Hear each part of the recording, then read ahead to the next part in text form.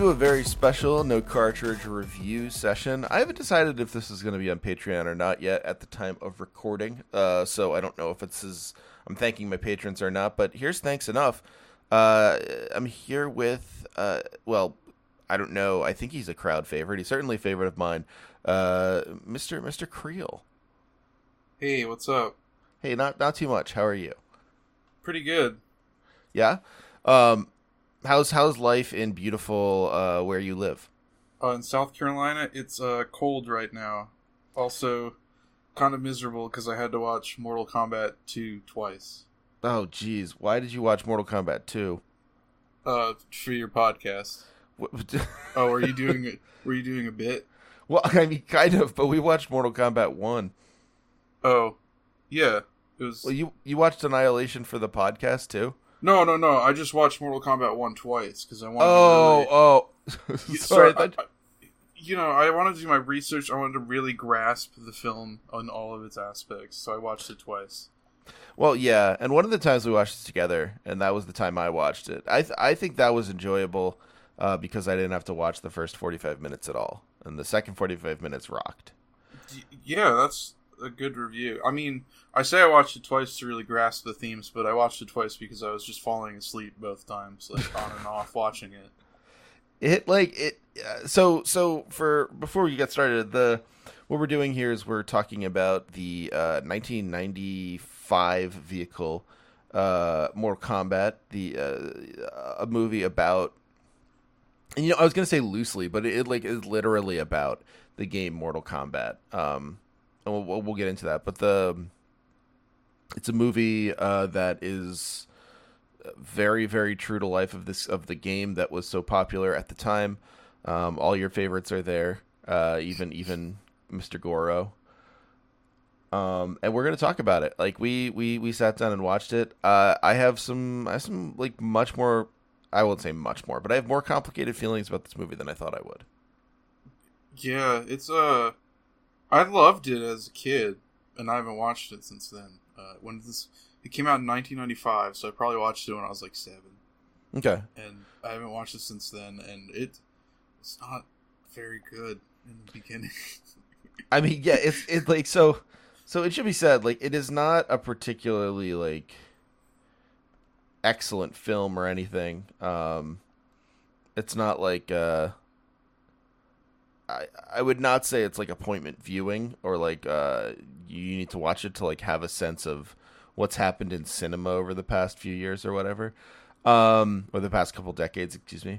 But like on the other hand, it's kind of a funny thing because so I know that the podcast "How Did This Get Made" covered Mortal Kombat, and people complained about that. How did this get made? I remember listening to that one when I still listen to that show, but now they just do live shows all the time, and it got irritating. It was funny enough, but like continue. I don't know anything about podcasts. Oh no, except no, the No Cartridge podcast, the best podcast on the internet. Oh, please boy. continue about. Now I'm blushing, and people can tell when I do that because I start cursing a lot. Yes. I start cussing. No, but thank you. But the so it's a podcast with Paul Scheer and Jason Mantzoukas and June Raphael. So Paul and Jason from The League, and June is a comedian, and they are all on the Earwolf Network. They're all very rich and famous thanks to the help of Mr. Scott Aukerman, one of the funniest people online. But they do a thing where they make fun of bad movies, and they did it with Mortal Kombat, and it was a tough episode to listen to because, I mean, they're all smart people, but like they didn't really know anything about Mortal Kombat. And while they covered Street Fighter as well, the Street Fighter episode was fine because that movie is not about anything. But the Mortal Kombat movie really is about the game. And so when they were complaining about certain stuff, they were like, well, why does Goro look the way he does? Or like, who's this reptile thing? Why is he in it and all? And like, there are actually answers to those questions. Like, whether the movie does a good job of giving those answers, I don't know. but the answers are there, and almost all of them have to do with like, did you play the game? If you did, you might have an idea. It's like, I was thinking this. It succeeds. The parts of the movie that succeed are the ones that are just trying to be the video game. The ones that are like actually trying to be a movie are like the worst parts of the movie. Yeah, no, that's totally right. Like the beginning parts where it's all like exposition and trying to give us like stakes and stuff are terrible. Yeah, and like backstory. There's like the worst part about the movie is there's just easily like 35 minutes of just Raiden just talking about other dimensions and like why the tournament's important, and he's just talking very quietly. Yeah, and truly, like they could not have picked a worse Raiden for this. He's terrible. It's the Highlander, Christopher Lambert. You ever watch Highlander? I've never watched Highlander. I'm sorry. That's a rad movie. We should watch that for this podcast. Highlander. Well, no. So this will be my version of you with Mortal Kombat, because I loved Highlander as a kid. Oh, so really? yeah, I thought it was like the coolest movie. But I think I only watched it like once or twice with my cousins. But like it like, you know those movies where like if you watch it at a certain age with the right people, it just sears itself into your mind. It's like one of those. But yeah, like the Christopher Lambert, probably best known for that. Other roles as well. He is Raiden in this movie, the God of Lightning, and participant in the tournament, and he sucks. Like, he's so bad. It seems like, did he get like the and credit? Because doesn't that mean somebody gets paid? That person got paid a lot, like that. I think this guy. I think they basically spent like their budget getting Christopher Lambert. Well, not their budget. Excuse me, their non-special effects budget on getting Christopher Lambert. Because like he's just phoning it in the whole movie. It's so bad. Like everyone has like a whole kind of thing going on. Like Liu Kang is it has like an American accent, but it's like it's kind of vaguely established that he's sort of been living in America, maybe abroad. We don't know. Everyone else because he didn't believe in the tournament anymore. Yeah, exactly. Like he left his home, and like everyone sort of like there are ways to understand why people are acting the way they're acting. Like the actors themselves clearly have reasons for doing what they're doing. Not always good ones, but reasons. But Christopher Lambert, just the whole movie, talks in a low whisper and kind of a New York accent. And it's awful. Like it's just like there are these like Asian elders like saying like, Lord Raiden, I humble myself in front of you, and Christopher Lambert's like, who's this kid over here? He's not ready. This kid's crazy. He's never gonna be able to be in the tournament. Now you're getting it. Now when Johnny Cage challenges Goro, he's just in the background. He's like, finally, one of them's about to get it. One of them's got some heart. Yeah. That's truly crazy. Like he's like an extra out of Rocky or something. And they give him all of the expositional roles. Like it's like every bit of like knowledge you could or whatever want to know about the tournament, about Shang Tsung, about all of the various reasons people are fighting in Mortal Kombat. Christopher Lambert whispers into the camera at you or at one of the characters in the movie. And like for me, this was like the weirdest part, because as a kid, did you ever actually like super care about why people were in Mortal Kombat? No, I just like thought it was a cool cast of characters, like because I played the games before the movie came out. Yeah, and so like I just thought it was a cool cast of characters, and I think like if you break it down, like the intro, like you can see why. Like you're getting like basically like Liu Kang's intro, and they kind of like introduce the tournament, and then you get Sonya Blade's intro. You get Sonya Blade's intro, and that's like action packed. There's like guns going off and shit. Then there's Johnny Cage like comedy sequence after that. And then they're getting on the boat after that. All three of them meet, and then you're like, all right, here we go, Mortal Kombat.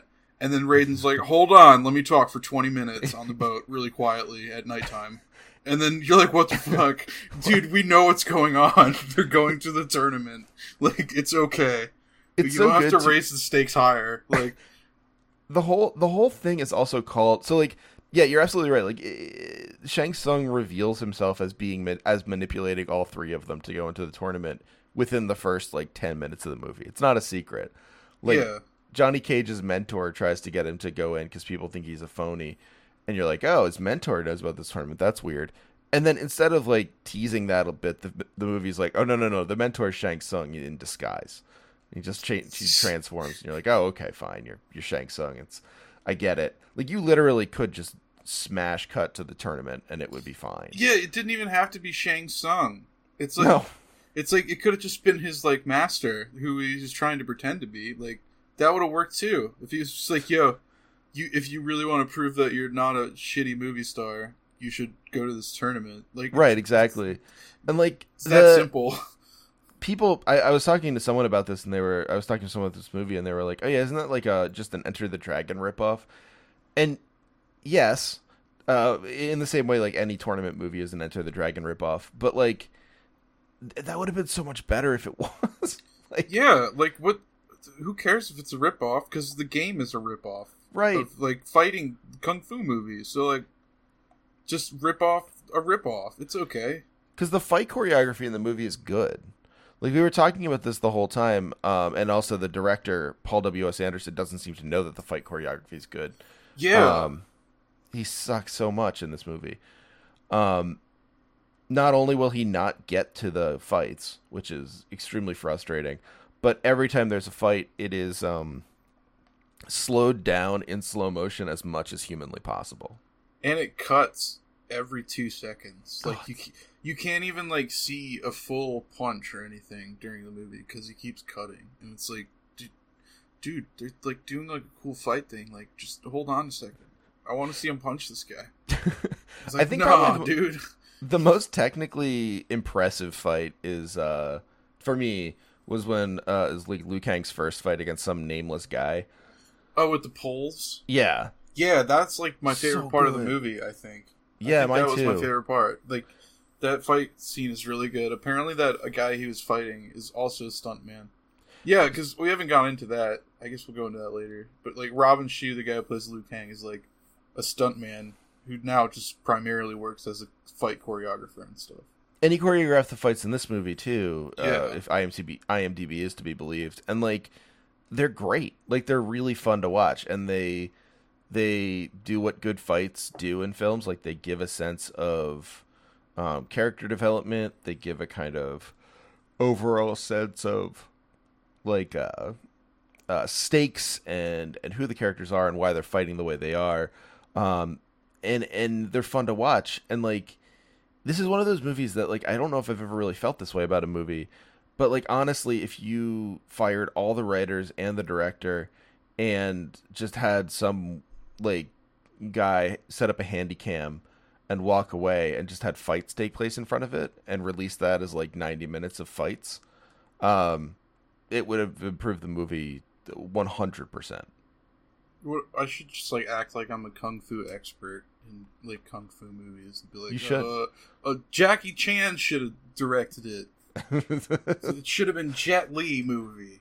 My two kung fu actors I know. Now I know Robin Shou though. I'm a big Robin Shou fan now. You're a huge Robin Shou head.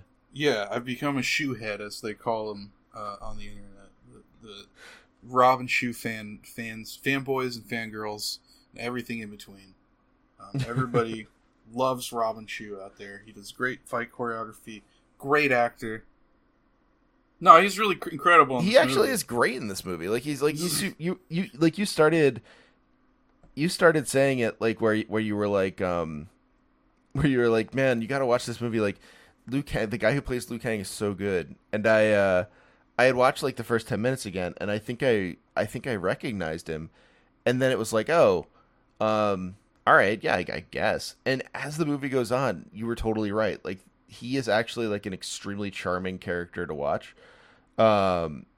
Also, his friendship with Johnny Cage through the movie is extremely good. Like, yeah, they have incredible chemistry. yeah, exactly. Like the whole movie is basically their story, and they keep trying to shoehorn like Sonya Blade and Shang Tsung in, and Raiden in, and it's just like it feels like the director of Mortal Kombat and the writers of Mortal Kombat were given all of these like wonderful plot lines, and they were, or like not wonderful plot lines, but like they were that's going a little far, but they were given like a pretty solid arc, like a pretty solid hook, and they were just like, yeah, let's not do that though. Let's like definitely ignore that. Yeah, well, I guess they were given like so many storyline, like because I was saying before, because I watched it and then we watched it together like the next day.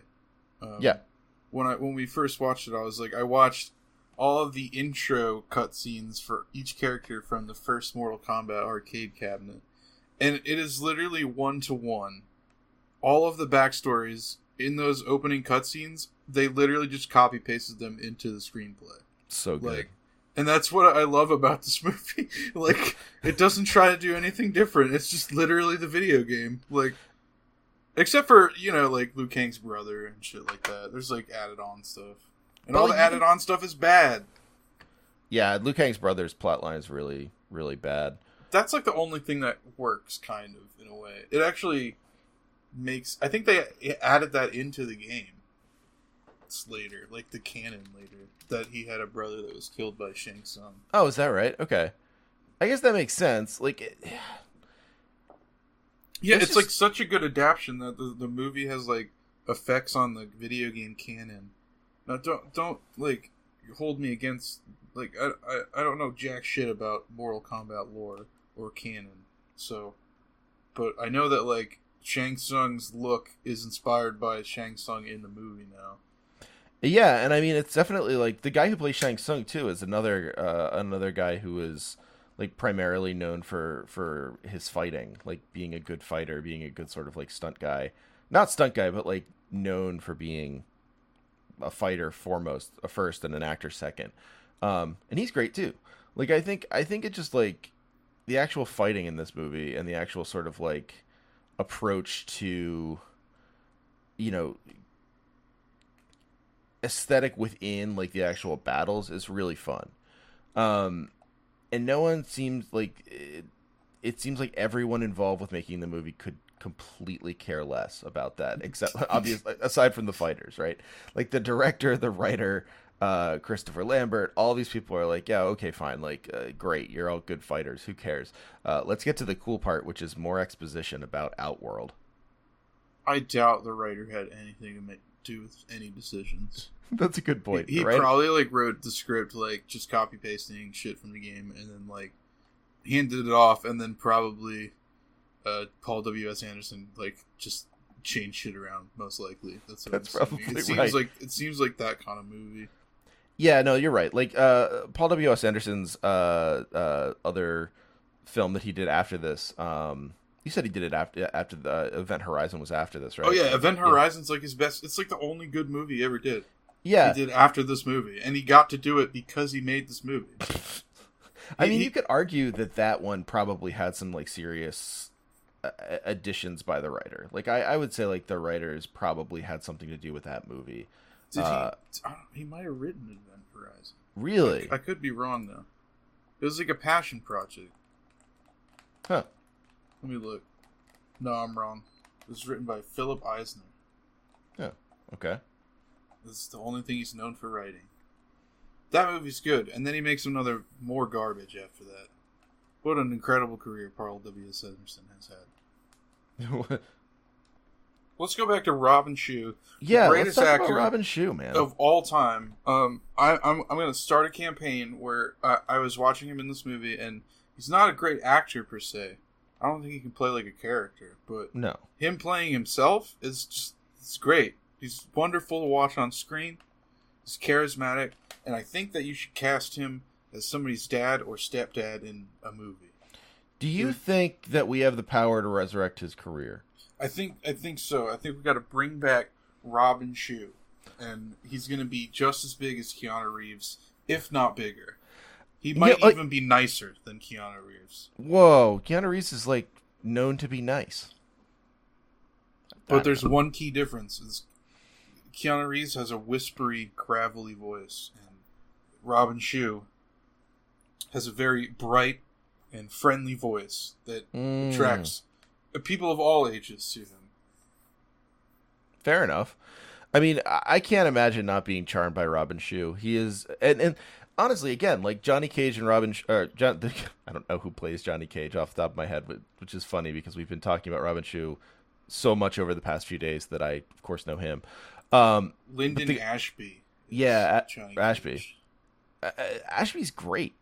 Like he's fantastic, and like the one of the things about him is he is like, I don't know, like he makes Johnny Cage like so likable, and he like I've never found Johnny Cage to be a very enjoyable character. Like, you know, he's kind of like the, you know, whatever, like not Ken, but like I don't know, like the sort of like sub Ryu or something like that. He's very one note in the games. He's just a cocky asshole in the games. Like there's no like redeeming qualities about Johnny Cage in the games. He's just... Right, but in the movie, it's like Johnny Cage is this dude who is a you know, he wants to prove himself. He's doing his best, but he also has this like funny, self-deprecating side. He's willing to make a joke. Well, he's supposed to be Jean-Claude Van Damme, and who disagreed with being in the movie at the last second, so they had to recast the role. Yeah, so why don't you? There were a couple recasts. Can you tell us about those? There were. Well, the one you told me about. Oh, that's right. Yeah, Sonya Blade is played by the girl from Billy Madison. I don't know her name. Hold on, I gotta look it up. She's truly Pete Sampras' wife. Her last name's Sampras. Bridget Wilson. Sampras. Who's now known as Bridget Lean Wilson Sampras, which is, wow, what a name. It's a great name. Anyway, she was supposed to be played... Sonya Blade was supposed to be played by Cameron Diaz, which would have been, like, way better. We're talking about these other two actors, Liu Kang and Johnny Cage, being really good.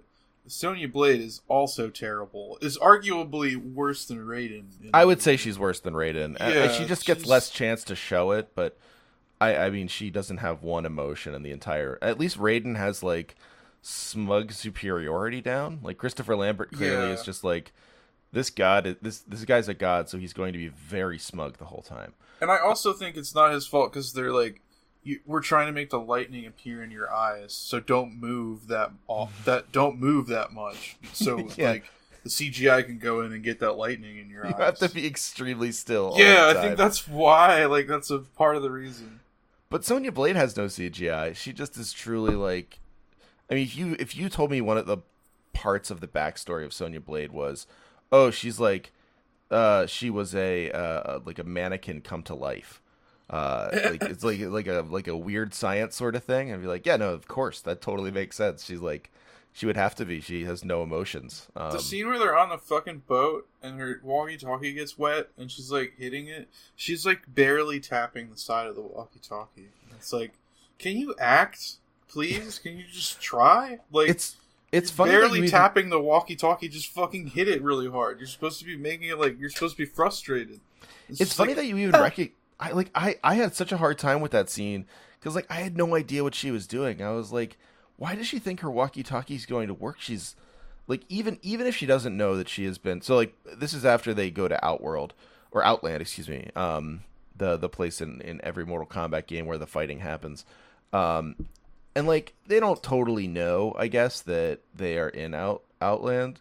They sort of the boat kind of goes up into a vortex or something, and they don't quite know what happened. But like, even if they didn't know that, you just took a boat ride, like at least, overnight. And it to me, it seemed like she was like, I can't get any service out here. Yeah, on like a walkie-talkie that would last maybe 200, maybe 2 miles. I'm criticizing her hitting the walkie-talkie, but in all honesty, that's the director's fault. Like, what is he fucking doing? She does that take, and he's like, all right, that's a wrap. We're going to keep that. It's great. People are definitely going to know why you're upset. They're definitely going to know that your walkie-talkie the movie you're making? Like, tell her to fucking do that shit again. What are you doing? There are, like, I would imagine outside of the fighting takes, which are, I'm sure, fairly extensive in terms of cuts. But I would bet there were not many recuts at all. Recuts? Like reshoot? I'm sorry, not recuts. Yeah, sorry, reshoots. No, that's probably not. This is the 90s. You're the movie expert here. Everybody was okay. There's shit tons of money to go around. Everybody wanted to make movies. It is so funny to watch some of this stuff where it's just like, yeah, okay, fine. Like, the movie made back like 120 million. It's a very successful movie. So again, like, I totally get why it would, right? Like, it makes sense that the movie would. It makes sense that the movie would work that way because, like, it told the story of the game in such a fun way. Like, it was great to watch, and like the battles were fun, and there was a lot to recommend it. And I could see why people would be like, yeah, actually, I'm gonna go see Mortal Kombat. I'm gonna tell my friends to go see Mortal Kombat. But like the parts of the movie that sucked were just like they really like sucked the air out of the room. It was so hard to enjoy. As much as we hate what the production department did with this movie, like all the direction and stuff, the best decision this movie made was it's PG-13, because the movie's so bad, nobody like above 13 years old is gonna like the movie. But if you're 13 and you get to watch all the fighting and stuff, it people getting like stabbed and shit. Yeah, that shit ruled when I was a little kid. People so getting, like, good. Stabbed by ice blast and stuff, and getting their soul sucked out. It was like watching a rated R movie, but there was no cursing in it. Right. And all the stuff you pointed out about, like, oh yeah, like this part scared me as a kid. Honestly, like, I was like, yeah, I totally get it. I would have been terrified. Like, that would have really screwed me up. Like, we were talking about it, and like the thing that scared me the most when I was a kid was the dude getting spit back up by the anaconda in the movie Anaconda. Yeah. Like, really screwed me up. Is it John Voight or Anthony Hopkins? I think it's John Voight. Yeah. It's definitely. I don't think they could get. I think they probably wanted Anthony Hopkins. But yeah, like like that scared me. But the stuff that you pointed out that scared you, like Johnny Cage's friend getting his soul sucked out. Yeah, his soul sucked out, and then you actually like you get a weird freeze frame of his soul getting sucked into Shang Tsung's eye. Yeah, and he's like, no! His soul's like screaming. That was like, disturbing to me when I was really little. Well, when you pointed out, like, it's scary enough to think about death and the afterlife, like, let alone the idea of having your soul stolen by someone. Yeah, being trapped in somebody's body for eternity. That's fucking terrifying. Terrible. So, like, I mean, all that stuff in there really works for, like, the 13-year-old crowd. And on some level, you know, like, it's become sort of cliche because of the Scorsese stuff. But, like, on some level, it would be good if that was still the level of discourse where it was like, we need to make 13-year-old kids love this. Instead of, like, we need to make this a critical hit. Like, this speaks to a kind of movie making where, like, people are totally okay with having a movie that gets kids into it, as opposed to, like, okay, we need to do Oscar bait. Well, like, I think the Marvel movies. I think it's because basically Threshold Entertainment was James Cameron's, like, agent or some shit who left James Cameron's company to start his own company and bought the Mortal Kombat rights. And he started a cartoon, a live-action TV show, and this movie. He funded all of those. A live-action TV show. So, it's supposed to be like a cinematic universe years before the Marvel stuff. But, like, I think this is Paul W.S. Anderson's first movie? Let me look. He did one. Right? Wow. He did one movie before Mortal Kombat, and so basically, like, this was supposed to go nowhere. This movie, it's just supposed to, like, make back its budget. They hired a very new director, and, like, some reason they pulled it out. It was like one of the best movies. It had a budget of $18 million, made $122 million back. Wow, which in '95 is really good. That's probably one of the top movies of '95. That's incredible. Like, that's a success story. And that is a real success story. I mean, that's extremely surprising. Film. Yeah, I think, like, it. I mean, the second film, someone pointed out, like, it feels like it very well could have been like just a money laundering scheme. Like, it's like possibly. I don't know. Like, it truly is. Like, I think they were joking, but like the where did the budget go? How like who They what rushed. The budget had 30 million. Yeah. It had more than the first movie, and it looks worse than the first movie. Yeah, someone said it looks like an exploitation film. It looks horrible. Yeah, it's so Paul W.S. Anderson didn't return, but his like, I forget who it was, like his cinematographer? His protege. No, he was like he was the cinematographer on Mortal Kombat. And so they promoted him to director, and he'd never directed a film before. So that's or why again. Yeah, or maybe, yeah, I don't know if that's true. He I mean, directed well The Butterfly Effect 2. Oh, God. The Butterfly Effect. Almost 10 years later. Oh, he directed Annabelle. That's fucking weird. Okay. Why are you giving him work? Yeah, Hire seriously. me. I will be the best director. Give me $7 million. And I will do it. I mean, can you like here? I have a question for you, and this is more, I guess, about how funny it is to do a Butterfly Effect 2. But can you think about like I can't even imagine coming up with that and then telling that guy to direct it and hoping for anything other than direct to video, which maybe they were, but like, what's the one scene you remember from any element of the Butterfly Effect? I don't think I ever watched The Butterfly. I didn't either, but there's like one. It's the guy's fat friend crying in jail. I don't. And it was the one of the bullies from Boy Meets World, and like he looked like a goth. And that's it. Like that's the movie for me. And like I'm imagining asking someone to make a sequel to that. Like, you know that movie Doesn't where like all the main characters like die like in Butterfly Effect? So yeah, like how the did you basic make a premise is sequel? like if you changed one thing, what would end up happening? And I think it's Ashton Kutcher, and he changes one thing, and all his friends turn into goths or go to jail or something. It's such a bad idea. But yeah, like Annihilation is much worse than this movie, and like I think this is one of the things about like Mortal Kombat that the how did this get made thing missed is that like if you're looking at it to try and find some sort of legible plot as like a film qua film, you're sunk. Like you're never gonna get it. Like it's never gonna work. Because it's not really, it doesn't work as a movie. Yeah, it's so to almost speak. like a collection of scenes just like hashed together. Yeah, so like if you think about it as like sort of like a fun kung fu exploitation movie or something like that, it's really good. Like it's really fun outside of the parts where they're trying to make it a real movie. I mean, the best part of the movie is when the tournament starts and there's just a 30-minute sequence of random fights, and it doesn't explain how they get to the environments that they're in. And no one could possibly care less that there's no Yeah, explanation. exactly. It doesn't explain it. Nobody cares, and it's like the best part of the movie. 'Cause it's Yeah, just like, people no fighting one- in random places. No one watching this movie is going to be looking at like the Johnny Cage scene. There's a Johnny Cage fight against Scorpion, and it takes place in the petrified In the forest. That's right. When we were watching, I said that. I was like, "What the? Where's this forest?" Yeah, and He just both fucking of us, appeared here. you were like, "Where is this forest at?" I was like, "Oh yeah, that's weird. There's no, like, that doesn't make any sense that there's a forest here." And then we both just completely forgot about it and watched the scene. Yeah, it was one of the 'Cause best it fight rocked. scenes in the movie. Yeah. Yeah,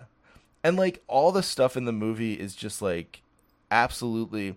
I mean, so like a lot of the complaints about Marvel movies are that like they focus on this sense of, oh, why don't we give people something to remember? Why don't we give people something not to remember, but like to remember from the comics? Like if they read the comics, let's give them some name that'll make them go like, I read that in a comic once.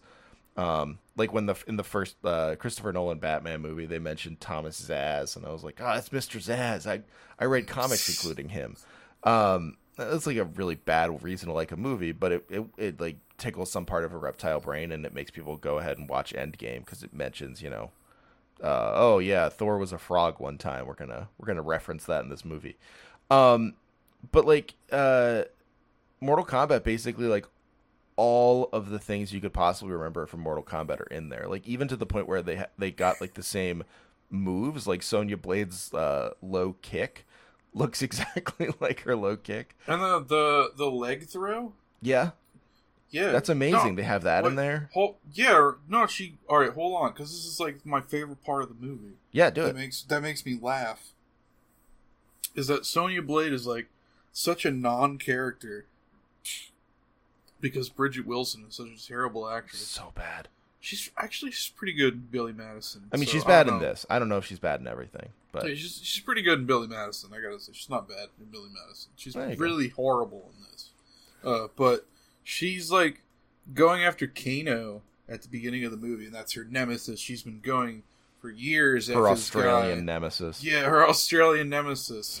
She's been going for years after him. He killed her partner, and then literally 40 minutes into the movie, they're like, you have to fight Kano in the tournament. And the fight lasts 30 seconds because Bridget Wilson can't do kung fu.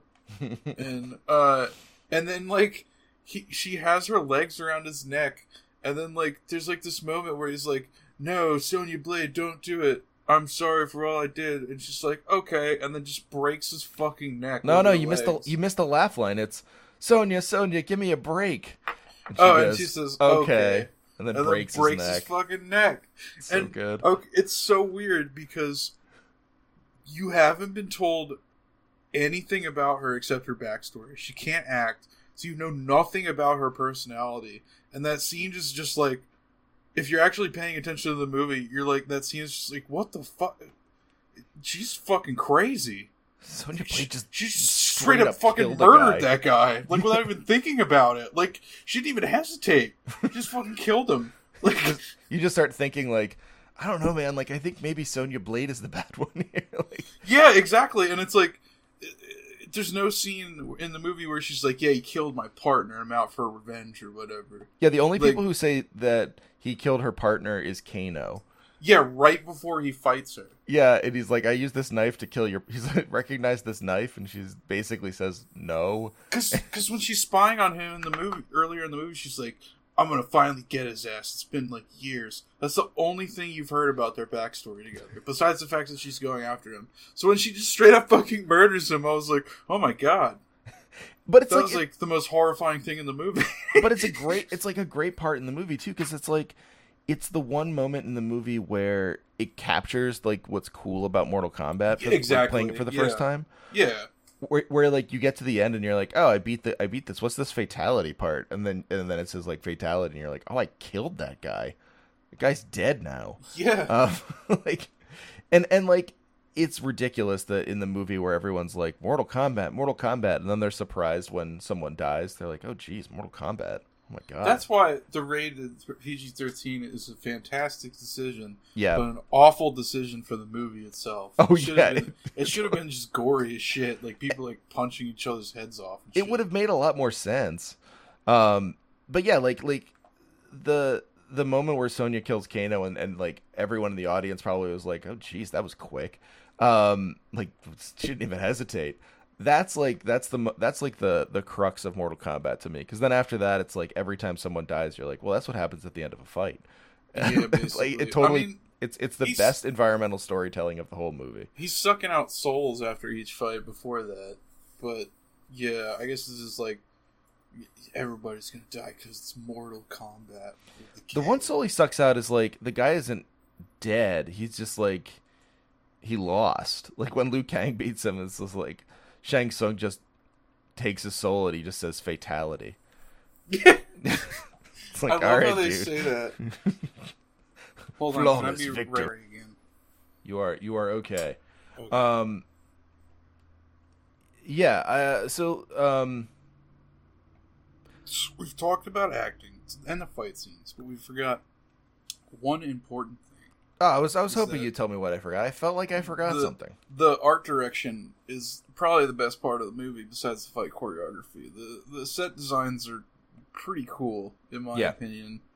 But the problem is they're lit really terribly most of the time. The stuff with the colored lighting is kind of cool, and I don't know. There's just all these handcrafted sets and everything, all this hand carved stuff. The practical effects in this movie are really cool. You were telling me, you did a little research on the Goro animatronic, and I would say the Goro animatronic is extremely cool. Oh, it's way ahead of its time.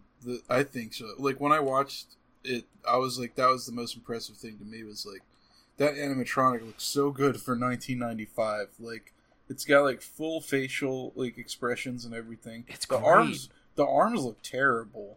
Apparently, it broke down a lot. There was like a guy inside there in the legs. That poor man. Yeah, there was a monitor inside the body that he was watching, so he could see. Yeah, but it apparently broke down all the time, and like he was apparently supposed to be in the movie a lot more, but just like Jaws, the animatronic didn't work well. And Unlike also, Jaws, like Jaws, not seeing Goro more made Goro better. I guess so. I was gonna say, unlike Jaws, it kind of made it worse, but I guess I kind of see that. No, I agree with you. I was just joking mostly. Like I think it would have been much cooler if there was more Goro.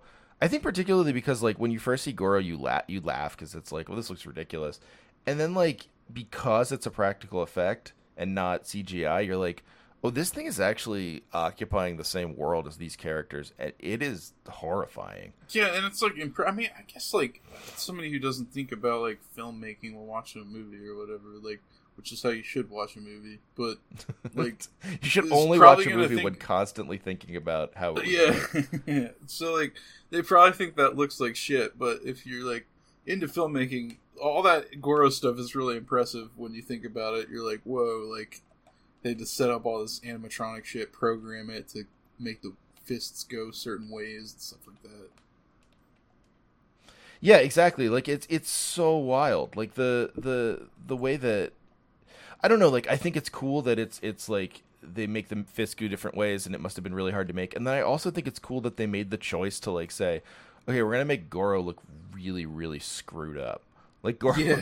Goro's gonna look horrible, and it's like it's a point of, because Goro is a terrifying monster. Like we're gonna make Goro into a terrifying monster. Like there's like more choice involved in Goro than any other element of the movie. It feels. I love when you've seen Goro a lot throughout the movie, but when the John, I forget his name because he's barely in the movie, and Isn't his name like Arlene? That's It right, sounds- Arlene. It sounds so much like Arlene, which is the strange part about it to me. Where just I was like- like, is that guy's name Arlene? Johnny Cage's black friend, who they're like, see, Johnny Cage is cool. He's got a black friend. Johnny Cage is Like- definitely not racist. so he's like preparing for his fight, and he's doing all this crazy kung fu shit like by himself, like I guess like demonstration moves and stuff like that. And I was watching those demonstration moves and being like, why isn't this guy in the movie more? Like, he can obviously do kung fu. Yeah, he's one of the people who's like is able to do it. Yeah, but as soon as Goro comes out, he's just like, oh my god, what is that? Yeah, it's And it's basic. just like, you've already set Goro up. We already know, like what he looks like. We don't have to be shocked about what Goro looks like. They should have done him less, because like maybe like a hint of it at the beginning, because like Art Lean has seen Goro before. The thing I liked about Art Lean's moment of seeing Goro was that like it was like, oh, this is what it would be like if like you had to actually like fight Goro. Like you know about him Yeah. conceptually, you can kind of think about Goro conceptually, and then it's something totally different where you're put in a ring with him. It's like, okay, he's gonna kill you or you kill him, and like it's that scene is so sad because it's all of his friends being like, hey, you got it, man, you could do it. And he's just getting fucking destroyed the whole movie, the whole scene. It's rough. Well, it's like, and that's the problem. Why they should have just kept it as a tournament. When Johnny Cage and Liu Kang fight Sub-Zero and Scorpion respectively, it's not like they're at the tournament. They just like fight them randomly and other things. So there's no like moment of people watching the tournament or whatever being like, oh man, he's got fucking ice power. Maybe I'm just too inspired by Dragon Ball Z, and I'm just imagining Well, no, I mean like Dragon Ball Z. Bulma and Oolong yelling on the sidelines, being like, "Goku, look out!" It's such a Or good, whatever. like, but that's such a good version of it though, where like everyone notices what's happening. Everyone's like, oh, Yeah. man, like that's got to be bad for our friends that guy has 4 arms and has super strength. And that's why the end is just falls off. Oh yeah, for sure. Because you're like, oh, here we go. The tournament's starting up. All right, everybody's fighting, and then 30 minutes later, you're in the outworld, And then, like, Johnny Cage and Liu Kang are like, whoa, this place is fucked up. Like, yeah, this is wild. And then you're like, oh, can you fight something? Please just go fight something. And then Just go fight something. The Shang Tsung fight is also, it's fine, but it is underwhelming, I thought. Yeah, I like that. I told you that when we watched it. Like, he does that ending thing right before he kills, what's his name? Shao Tsung? Oh, yeah, Shang Tsung. Shang Tsung. Right before he kills him, like, there's like a pause right before the final punch where he punches him off the cliff into the spike pit. Yeah. And when I was a little kid, my cousins used to say, and this one's for killing his brother. And then he would punch him off the thing into the spikes. That's the number one thing I remember about this movie as a kid. That's awesome. That's like that's the coolest thing you can say when you're a kid. Like, just to be super into a movie. Well, because, like, I think they understood what that punch meant. It was for his brother. It's literally for his brother. That's exactly right. If you forget the movie's bad and you get into the movie, you have to. That's a good way to say that. You have to forget that the movie's bad in order to enjoy the movie. And it's not so hard. Like, it's easy enough to forget that the movie's bad at times. I think, like, for me, the places where I forgot it were when, like, I could notice something about the movie and, like, almost pretend like it had, like, a good idea about, like, Mortal Kombat backstory or something. Like with Shang Tsung, like where they were talking about him stealing everyone's souls and stuff. I was like, oh, that's why in the game he can turn into any character. Like, that was the big trick of his character. It was like, oh, you could be fighting Scorpion for all you know, and then it could be Sub-Zero. Like, all the lore stuff is, like, really cool to kids who are into the games, which is probably a reason why everything's so focused on lore now, because it makes kids go apeshit. Yeah. I mean, Mortal Kombat's also totally a cautionary tale of, like, the little things you think work in this, the executives also saw what worked in it, and now every movie is just that. Yeah, basically. It's just like a million things of, like, oh, did you wonder why Sonic makes that sound when he spins? Well, it's because he has, like, a special yo-yo in his pocket, and that, like... It's because he was struck by lightning when he was a kid, and his dad died by the same lightning strike. And he always remembers that. And makes this one's for my lightning. dad. Yeah, I mean, it's just like, it's like, that was the cool part, and also the part where I was watching where it's like, oh god, this hits a little too close to home of, like, where we're at in cinema right now. It's such a weird thing, because people are telling me, oh, it's like one of my favorite bad movies, and it's like, I don't think it's that good of a bad movie. There's parts of the movie that are just bad, like, not good bad, like, not entertaining how bad it is. But it's a good movie. It's a good party movie. It's a great party movie. It's a good movie to put on in the background and drink and watch, like, and talk during the boring scenes. Well, and that was the really good thing about, like, watching it with you the other night, where it was like we just talked through those scenes. Exactly. I had to sit there and actually watch that stuff. I would have been so bored. It would have been awful. I had watched it the day before that, so, like, I knew what was going on in those scenes. But yeah, you don't really need to know what's going on. It just spends, like, 15 minutes explaining, like, obvious shit if, like, you're not 5 years old. Yeah, I think, like, it's the problem with the movie as a bad movie is, like, if you're watching a movie that's, like, so good it's bad or whatever, like, you wanna have, like, stuff you can laugh at consistently, and then, like, you wouldn't laugh at the fight scenes. Like, the fight scenes are cool, except for the slowed down parts, but then you kind of have to recognize, like, well, that's just really stupid directing ruining something. That's just the 90s. And it's never fun to watch something get ruined. Like, it's not fun to watch a movie and be like, oh, this was brilliant, but, like, someone went in and ruined it.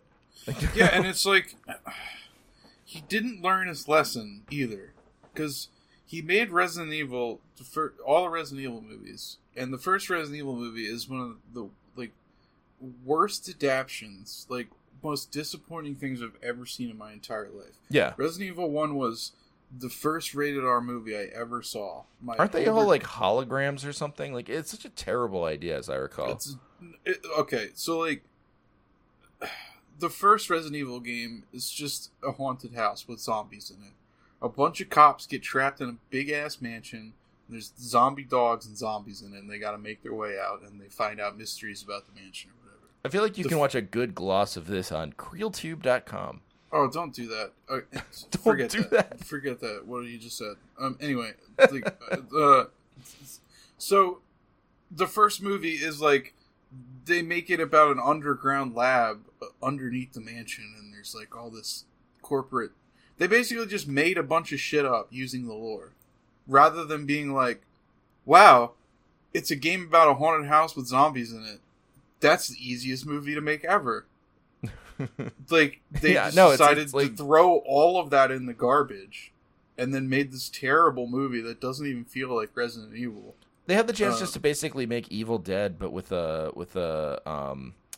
franchise tag. And it's like, man, that's going to print money. And like, but what if we made it about like a weird computer facility? It's not like slapstick, like Evil Dead, but it's like, it's literally just classic gothic horror with zombies. It's just, you could have just made a haunted house movie. And I always forget that Evil Dead is slapstick, like even the first one.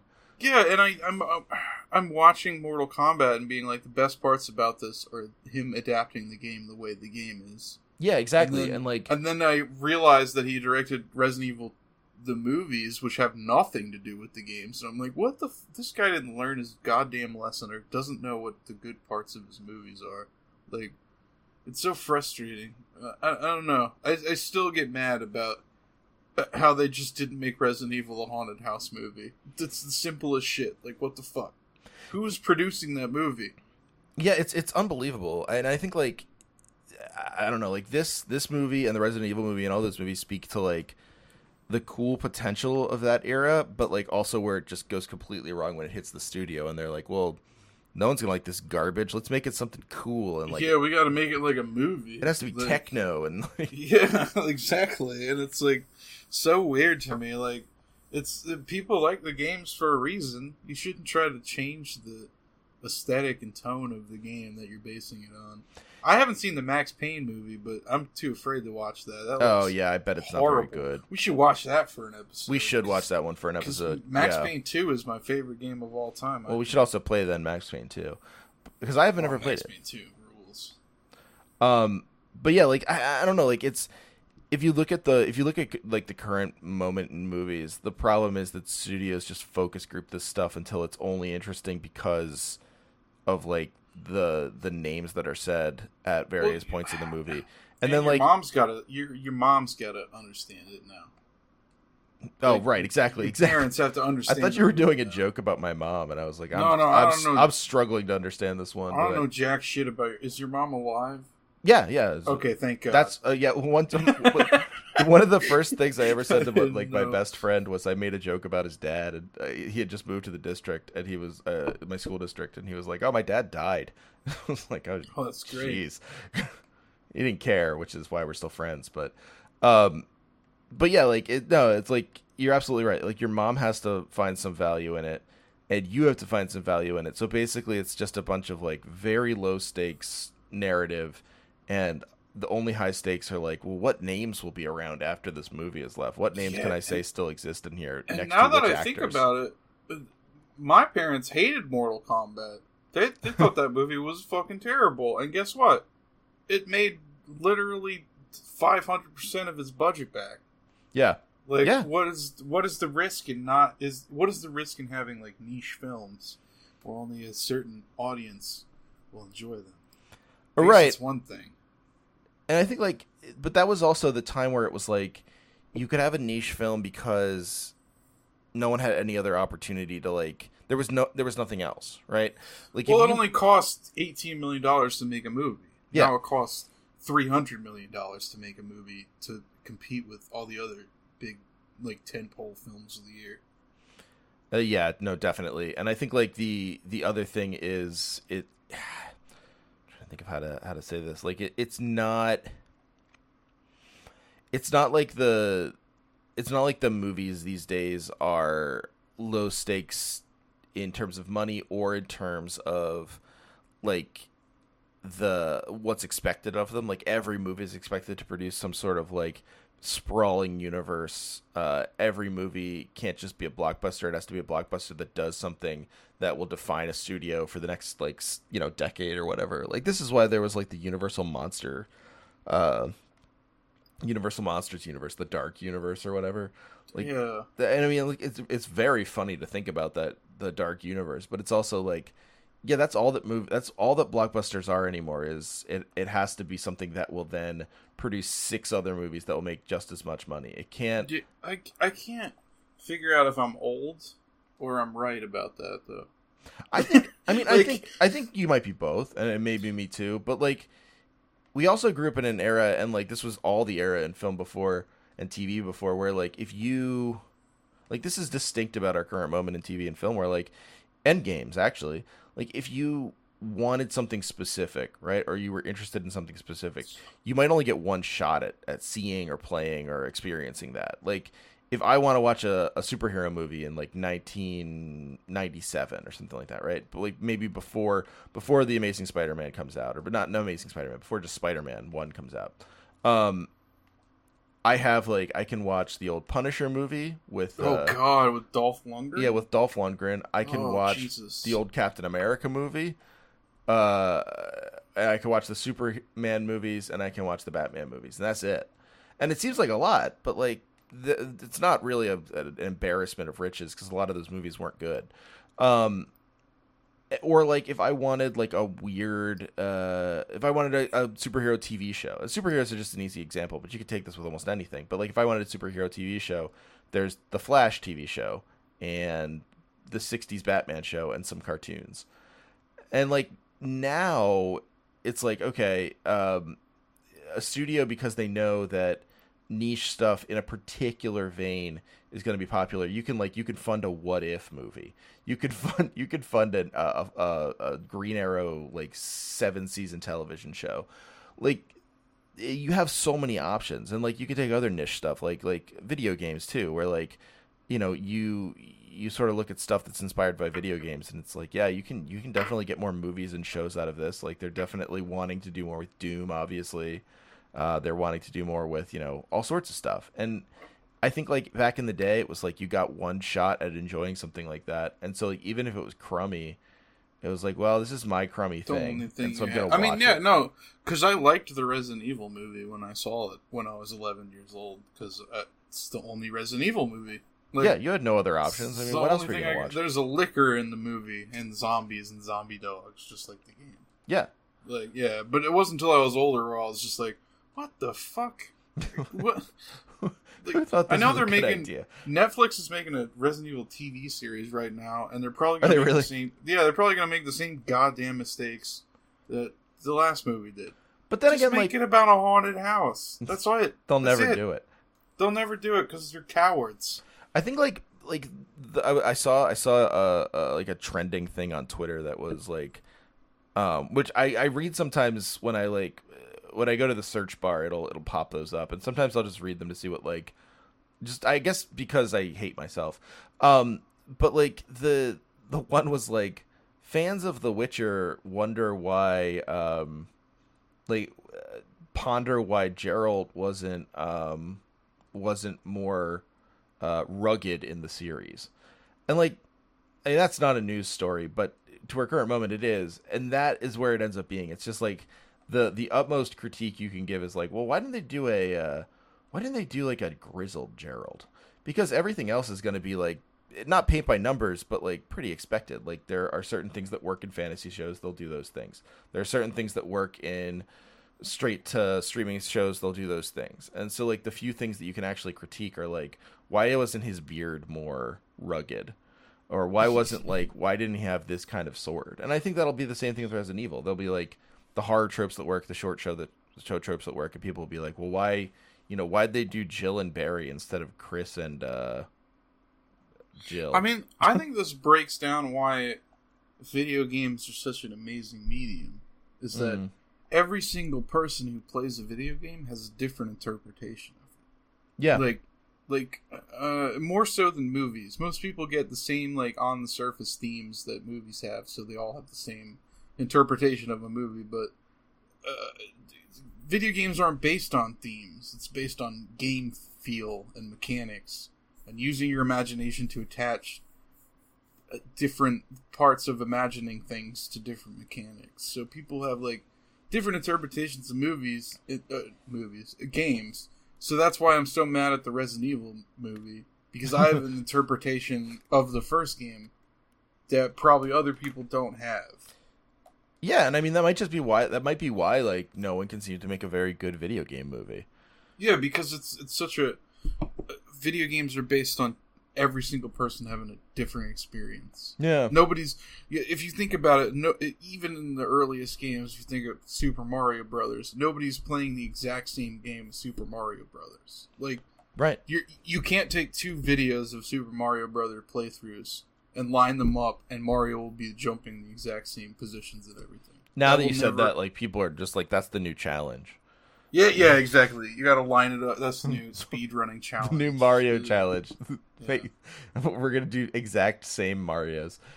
But no, you're right. And like, I think again, that's like one of the reasons that Mortal Kombat works when it does is that like the main thing in Mortal Kombat is being in those fights and being able to mess around with the fatalities and stuff, and like how funny and weird the whole concept of the game is, and how like strange and alien it feels. So that's why like the actual like weirdo fights in the middle of the movie work, where it's like, oh, we're doing these weirdo fights, and all I think anyone could say at that point is, I understand that. I've played Mortal Kombat. Like, there's a bunch of weirdo fights.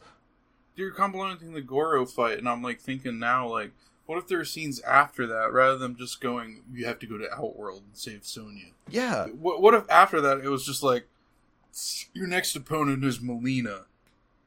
She's very dangerous. She has a secret, and like halfway through the fight, she takes off her mask and she has like huge teeth. Like every scene should have just been that. Like every fight was just like there's some new challenge that arose, or some new, and fans of the games would like know what their powers would be or whatever.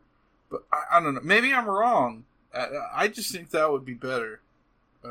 No, it would be so much better. Like it would have, like, I feel like the thing that Mortal Kombat didn't do as a movie is like just kind of like give in to the like what it like actually did well. Like I feel like it wanted to be something different. It wanted to be sort of like a standard mid-90s thriller, and like, well, it doesn't understand like the game itself is cheesy as fuck. The game itself is cheesy. Yeah, and it doesn't accept that fact. It's trying to make the game cool. It's like, no, it's kind of corny. Even back then, it was fucking corny. But it was cool because you could rip some dude's head off. Yeah, exactly. Like, yeah. And that's what's cool about it, where it's like, oh, there are all these weird characters, and like, what's their weird trick gonna be? What's the weird part about, like, Jax? What's the weird part about Kano? Like, what's Kano's eye do? Exactly. Yeah, what's Kano's eye do? We never see that in the movie. He uses, it's a laser eye in the games, but in the movie, that's never used. Yeah, like I think like the only time the eye's brought up is the initial thing where he's talking to Shang Tsung and he goes against him and Shang Tsung says, "Say it again, and you'll need a guide dog I'll take your other eye." And like the instant question I had was like, does that mean that the laser eye is just like for show? Like it's so much worse. Like it's like, no, just put him in the ring and have Sonya Blade say, "That's the man who killed my partner." And he says, like, well, I'm upgraded now. And he, like, shoots a laser at her. Yeah, that's so much better. I mean, like, that's the thing is, it sounds corny as fuck when you give him doing these ideas, but it would just embrace the corniness of the games and make it way better. Right. Without using CGI. Because nowadays, if you do that and embrace the corniness, everybody's just going to shoot really lazy scenes and then go, like, oh, the CGI will, like, make it better afterwards or whatever. We'll add in the laser eye later. Yeah, and it's not like, I think the corniness on one level is like, it's corny but it's earnest. The Mortal Kombat games, like they're cheesy but like they're trying for something. Whereas it's not like the kind of corniness you get in a lot of movies now where it's like, oh, it's corny because it's like the 80s or something. Yeah. It's not Stranger just Things. Retro. Yeah, right, exactly. Yeah, I don't know. Like I there's something about, I think in the end, like, and I'm not going to be able to pin it down any better than that, but I think, like, there's something about Mortal Kombat that is different than movies being made today, and, like, it is a bad movie. Like, don't get me wrong, like, it's not a good movie, or, you know, it's a mediocre movie, I'll say that. I'll say it's a perfectly mediocre movie for the time it was made. The CGI is laughable at this point, and, like, if you can watch Reptile without thinking it's some sort of, like, I don't know, like Primus music video. Good on you for being better at historicizing film than me. But like, like the movie itself like does stuff that I don't think, and I don't have like a big strong stance on like what cinema is today and like the threats against cinema or whatever. But like, I don't think you could make a movie like Mortal Kombat today, and I don't think it's because like PC thugs or whatever. Like, I just don't think there's any space for like that kind of like aggressively mediocre movie with glimpses of like kind of interesting elements. I don't think that's a thing. The mid-tier blockbuster is like dead. Mm-hmm. Like, no, you're only going to spend either $5 million or $300 million on a movie nowadays, because they either go extremely indie or extremely like triple A budget, whatever the hell. But yeah, I mean, yeah, I think so too, because it's like, I guess because of the problems we're having with the movie too. Every movie is just gonna be like, we got to do it for the fans. Like nowadays, like the movie like Mortal Kombat, where somebody comes in and is like, oh, I'm gonna interpret this like my way, or like the Super Mario Brothers movie, where those directors were like, we're going to interpret this universe our way. Yeah, or even just like, we're going to make a lot of money off of this. Because it doesn't work. Yeah. I mean, look at The Last Jedi. I haven't seen that movie, but everybody's mad at it for like not being Star Wars or some shit. Everyone's going to be mad at everything. Yeah. You're totally right. Like, and I also haven't seen The Last Jedi, much to the chagrin of many people who both hate and love The Last Jedi. But who gives a shit? Don't watch it. Yeah, no, I agree. But we're going to get in trouble for that. People are going to yell at us now. Spite them. But no, but like, you're right. Like, and I think one of the problems with the whole like do it for the fans thing is it's never actually do it for the fans. It's always do it to make some money. But you say do it for the fans, and then it's like it gets this cred of like, oh, they care about us, they don't care about us, or whatever. Whereas like when Mortal Kombat came out, I think it was clear that to everyone that no studio ever cared about the fans. Like, it's like no one really cares what Mortal Kombat fans like about this movie or don't like about this movie. You just take what you can get from it. Yeah, I thought I would probably give the movie a 4 out of 10. I didn't say the line. It was a bad movie. I'd say 4 out of 10's right. It's just under 5. Like, I don't think it's an average movie. I think it's bad, but I do think like if you could do like a supercut of the fight scenes somehow, yeah, that would be good. Yeah, that would give that like an 8 out of 10. That's fun to watch. And they should hire Robin Shou. That's my review of the movie. They should just have an all Liu Kang Mortal Kombat. Robin Shou versus like, I don't know, 8 or 9 trained martial artists, and they can call it Enter the Dragon 2. They should make a movie set in the 90s where Robin Shou just finishes filming Mortal Kombat, and then a bunch of gangsters try to intimidate him, and he gets trapped in a crazy adventure. That's a great idea. Yeah, I think that's a good idea. Once upon a time in 1990s Hollywood. Yeah, that's my movie idea. All right, any producers listening to the show, I think Creel is onto something here, and I think he'd take your call. I don't want to presume. I think you'd take their call. I'll make the movie easily for $25 million if you can give me. And your salary is only 5 of those $25 million. Yeah, my salary is at least $11 million, but that's because you're getting quality product.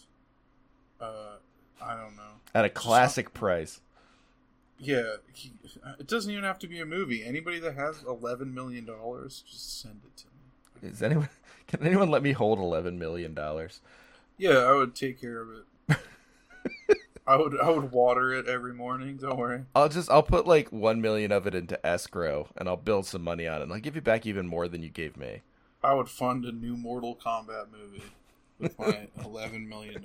I know that you're lying, and I'm the only. I hope you're lying. I don't think you should do that with your $11 million. Yeah, I'd probably buy like a lot of ice cream or something. Oh man, hell yeah.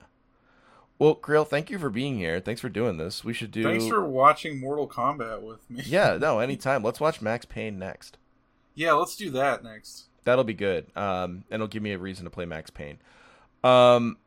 People can find you at Mike Creel on Twitter, and your YouTube channel, which you won't promote. This is CreelTube.com. It's a quality product. I come in there and I really give the fans what they want every time. Pure gameplay, pure reviews. Gameplay every time, just constant gameplay. I guess I should do the Creel. Hey, I'm Creel. Whatever. I think what's funny about the Creel voice is Kid Creel has a particular voice, but whenever I hear you talk, it just sounds like Creel to me. Yeah, but less excited. Well, that's fine. I just fake excitement for the Creel voice. That's basically the acting. Because I'm never excited about anything. Not even. Well, I heard Creel come out when you talked about Robin Shou. Oh, that might be true. I do get a little bit worked up about Robin Shou, classic actor. Well, we'll have you back soon to talk about Max Payne then. Yeah, that sounds good. All right, man. Me on. Nice. Yeah, no, anytime. Thanks for coming on. And I'll talk to you soon. Hey, thanks for listening to No Cartridge. If you'd like to support us further, please consider going to patreon.com/NoCartridge or for a one-time donation, paypal.me/Hegelbon, Hegelbon. It's really, really helpful for all of us to be able to support the many people who make the show, myself included, but also our producers and various co-hosts, and writers and artists. Thank you so much for listening. Please remember to like, subscribe, share, any of those things that would let other people get the quality video game analysis that you've grown accustomed to.